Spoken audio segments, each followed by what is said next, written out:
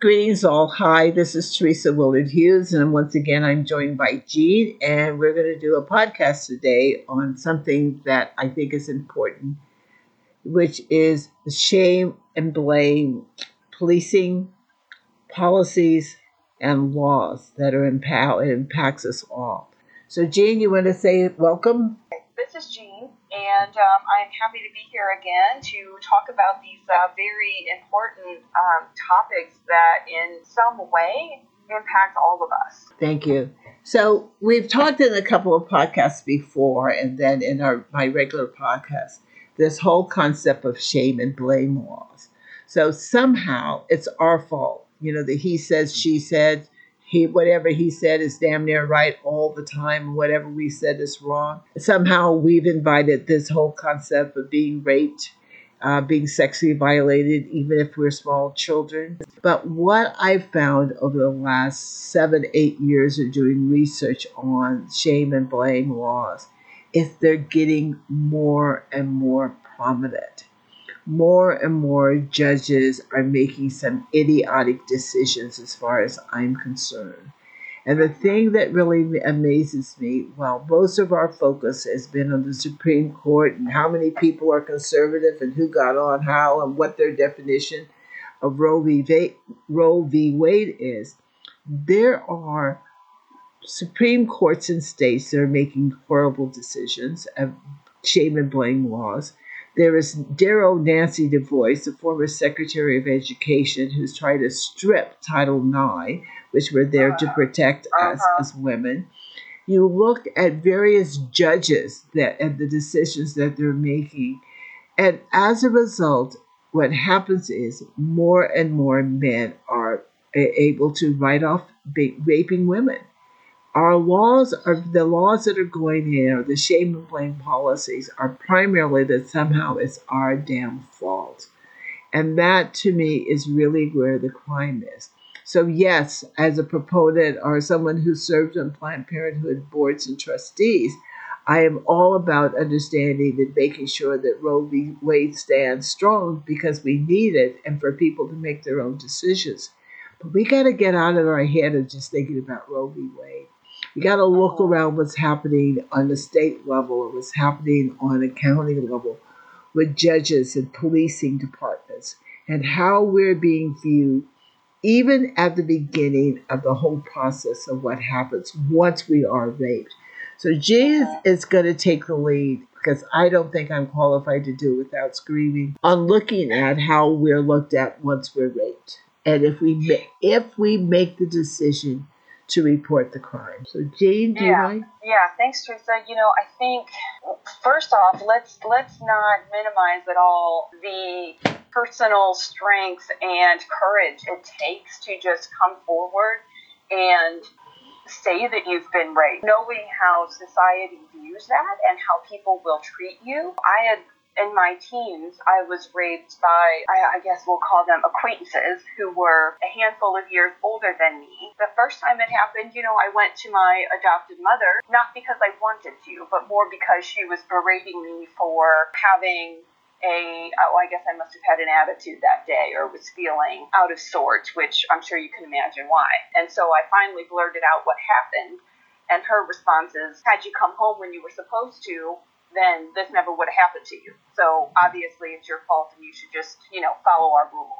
And the other time it happened to me, it was, I was in that period that I think I shared with you all on another episode where just being in my home was so unsafe for me that I was kind of, sleeping on floors and couches or with friends or supposed friends, ended up getting sexually assaulted. When I tried to raise awareness to that friend group, he would never do that. And, he's a good person. How dare you say this about him? You're just making this up because you, of course, are the one who wanted it. Come to find out a couple months later, he does it again. Of course he does. He was just getting away with it and preying on young girls who are in these vulnerable situations. You go from first your attack, which is traumatizing in and of itself, And then, if you're brave enough to go to the police or have decided that that's something that you're going to want to do and you decide to put yourself out there and report it, what happens when you go to the police department? According to the Minneapolis Star-Tribune, they did a review of rape cases and sexual assault cases in Minnesota, and they found that in a quarter of these cases, police never assigned an investigator. And in about a third of them, the investigator, they never interviewed the victim. And then in half of these cases, they never interviewed any potential witnesses. In about 75% of these cases that they reviewed, they're never forwarded to prosecutors for criminal charges. Fewer than 1 in 10 produced a conviction. Get yourself to, hey, I'm going to go forward to the police. You go to the police. Chances are, depending on how you look and what neighborhood you live in. Let's not forget your economic status. Let's not forget your race. Let's not forget the color of your skin. Because no matter, based on how you look, it's how you're going to be treated. Based on how old you are, it's how you're going to be treated. So, if they, I saw some headline the other day that, a woman tried to report her sexual assault and the cops threw her in jail for being, getting an attitude with them or being, quote unquote, belligerent because, they weren't taking her seriously. Now she's arrested. So, you're going to be, you don't know how you're going to be treated by the police. And, then if you do go forward and the police will take a report, now you're going to go and get a rape kit. I'm sure we've all heard what's the status of rape kits in this country. According to CNN, they did a review of 25 law enforcement agencies across 14 states. They found that these agencies are destroying rape kits in cases that could still be prosecuted. According to one of these agencies, this is a routine process to make space in our evidence rooms. Yeah. Well, there's also one of the things to be able to clear up the rape case numbers in some cases. What they'll do is the police will dismiss a rape case so that it doesn't look like that they're failing bringing people in. There's all these maneuverings that the police do, and they have such power. You think about the fact that you now risk calling the police, and especially depending on who you are, what you look like, what neighborhood, what your economic status is. You call the police. You've taken that risk, and now you hope that these assholes will do something for you. And as a result of that, now you have neighbors looking at you. I can tell you, growing up Black, the one thing that I learned more than anything else, you do not invite the police into your damn household. That is just like a no-no. So now you've done it. Now what happens to you after they left? The CNN investigation, they also found that police departments are closing cases. They're claiming that the victim is unable or unwilling to cooperate, which is just kind of a blanket statement they can throw on a case when they don't want to deal with you. Or they can say, there's evidence that's lacking, or someone makes an inconsistent statement. Because you can't remember everything after being traumatized? You know? Absolutely. And then if the victim was heavily intoxicated, they can stamp the case as unfounded or no crime and then just toss it out. The idea that women's bodies are not to be protected. Women as a human being don't deserve care and respect, and there's no sense of bodily autonomy. Well, you're still alive. You're fine. Keep on keeping on. But also, let's remember, once it is brought up, it becomes a he said, she said. Of course, whatever the hell he said is right. You're wrong. We are, as you said, disposable. What happens is, how many conversations have we heard about him? His career, his potential, what will happen to him long term? Or the one that I really love is he was a family man. Somehow it's about him. And as a result of it being about him, and that is just sex, that we don't stand a hope in hell in having a real conversation. And that's why we're doing this podcast, is we got to take charge of this stuff. as women, of those of us who've been victimized, it's time that we go, because what we're looking at right now is the damage that it does to us long term. For those of us who've been victimized by childhood sexual violence or rape, and that it happens every 73 seconds in this country, as we said, it's 1,180 cases every freaking day. By the time that you do it for a year, you mentioned Minnesota. 432,000 people are the equivalent of what's the entire city of Minneapolis in Minnesota. I mean, every freaking year, this is what's going on. So we got to just stop. We got to stop just focusing on Roe v. Wade. We have to look at it as a bigger issue. Now might be a good time to look at Kansas City. What happens in some of these police departments where they are essentially employing and protecting predatory police officers and predatory investigators within the police departments. They're standing behind the badge. They've got a whole department of people around them. Look at these police. We know in terms of murdering, people of color, right? We look at that, but we also need to look at sexual assault happening at the hands of police officers. And if we look here at what's happening in the Kansas City Police Department, read an article on The Root that was done by Michael Harriot in May of this year. It's appalling, the systemic culture of predatory behavior by this police department, who for years have been abusing their power, preying on women of color, and continued working in these communities until they end up being able to retire. Right. I knew of that article from the Kansas City Star. I think that you should give a brief description of this detective and his... I can't talk about it because I can't do it. You should do it. Oh, yeah. But he is a detective in the Kansas City Police Department. Essentially, he has been preying on Black women in a poor area of Kansas City, in a community where, these women all know about him. He preys on sex workers. He preys on young women. He preys on these vulnerable women, stalks them, gets them, rapes them, threatens them into claiming that they've witnessed crimes so that he can get confessions or he can get convictions.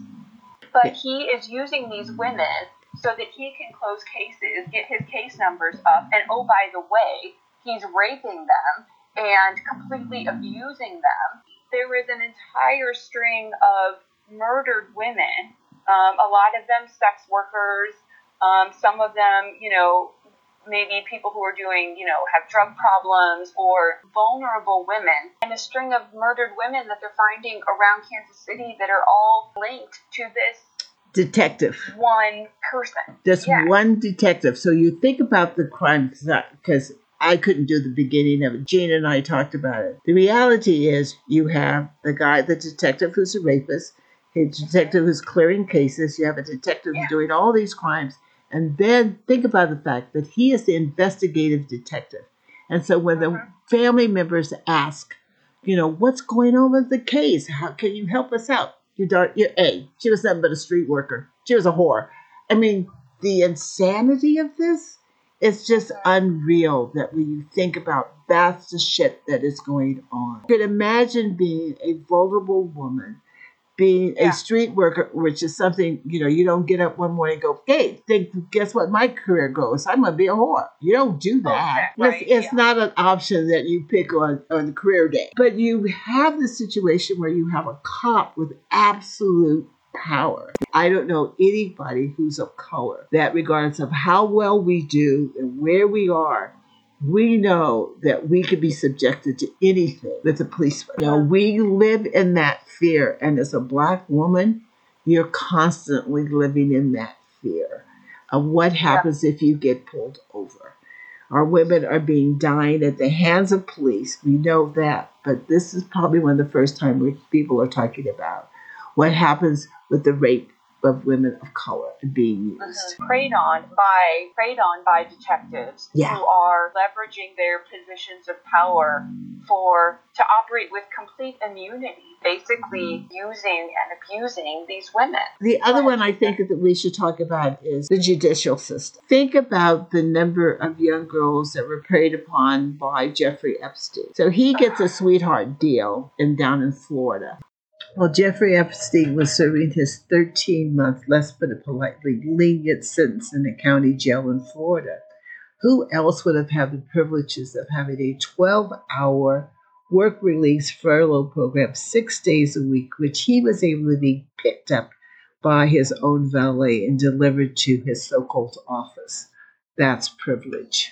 That's privilege, that's power, and just goes to show that those young girls who had been victimized were powerless, vulnerable, and had no one to protect them, not even the courts. And as I've said, we've been talking so much about Roe v. Wade. And again, I've been in the trenches. I'm 73. I've been in the trenches of women's lib since the beginning of time, it seems like. But when we start about only looking at abortion, we lose out on understanding all the insidious crimes our judges and the court system and the police departments are allowed to do. One of the things they pointed out to me that I didn't realize is you see these big headlines about, mandatory minimums, right? So there's a mandatory minimum and we all think like, oh yes, that'll do it. That'll put those bastards behind bars for a minimum of 25 years or whatever it is.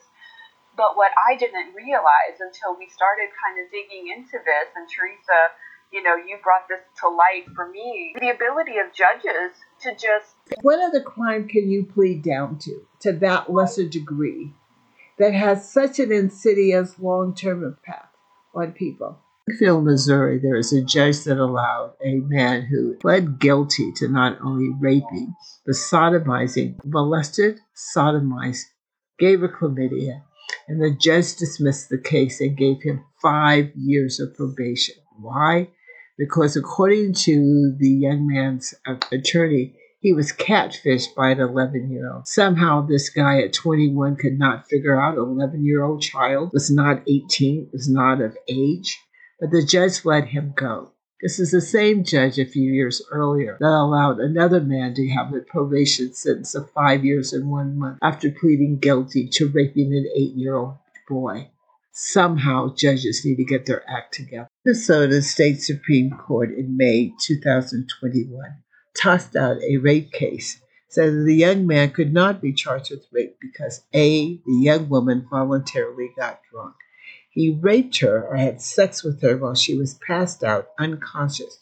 But according to the unanimous decision of the Minnesota Supreme Court, he could not be charged because she beforehand got drunk, used drugs, and as a result of it, she somehow apparently brought this on upon herself. Pearls of wisdom of the Minnesota Supreme Court. The defendant can be charged with fifth-degree criminal sexual assault, which is a gross misdemeanor. And if convicted, it means that he can serve up to 1 year in prison and up to $3,000. What a contrast. Could he might have gotten 15 years behind jail, as well as $30,000 in fees. So let's go back to the fact that when you're looking at that they're able to plead down from a mandatory sentence. So if you impregnate a young girl, a minor, from rape, it should be a mandatory, in some states, 10 to 25 years or $250,000 fine. I love how you can bargain it out. So what ends up happening is a guy pleads to a lesser charge. As I said in the podcast we did earlier, she's still yet pregnant, but he could go on about his life because, quote unquote, he's probably a good family man. Or the one that I really love, he's a good earner. He's a good provider. Sure. So there's that. Or if he's young, if he's one of these young college guys that we've seen, he's got his whole life ahead of him. Yeah, it was a youthful indiscretion. That's my other one. And boys will be boys. But I also find it's amazing when we're talking about Roe v. Wade and all the abortion laws, the restrictive new abortion laws. At one point, I think it was less than 5 years ago, 31 states allowed parental rights to a man who was convicted of raping somebody or sexually assaulting someone if it produced a child, as long as he was not convicted of first-degree rape, which is almost impossible to do, is able to have parental rights over his child that he produced. The women, now you're faced with having to deal with your rapist on a, what could be a fairly regular basis. And his and now family. You're putting yourself in harm's way. And again, your child. And again. Oh, yeah, and your child. Like, how can you trust someone like this with a child? Well, I could tell you, as I said, I had my eldest son. I had barely turned 19, impregnated by my father. I knew as a 19-year-old, the thing that I feared the most, and that goes back to the 6-week heartbeat law bullshit, is that if I had been a lot younger and I had not had a year of college behind me or part of a year of college behind me, and I had not seen more of the world than where I lived, I knew that my father would be the one who was raising my child. So if I had a daughter that she was going to be subjected to being raped by this pedophile, or even worse in my mind, that if as a boy he would turn out to be a mirror image of this asshole.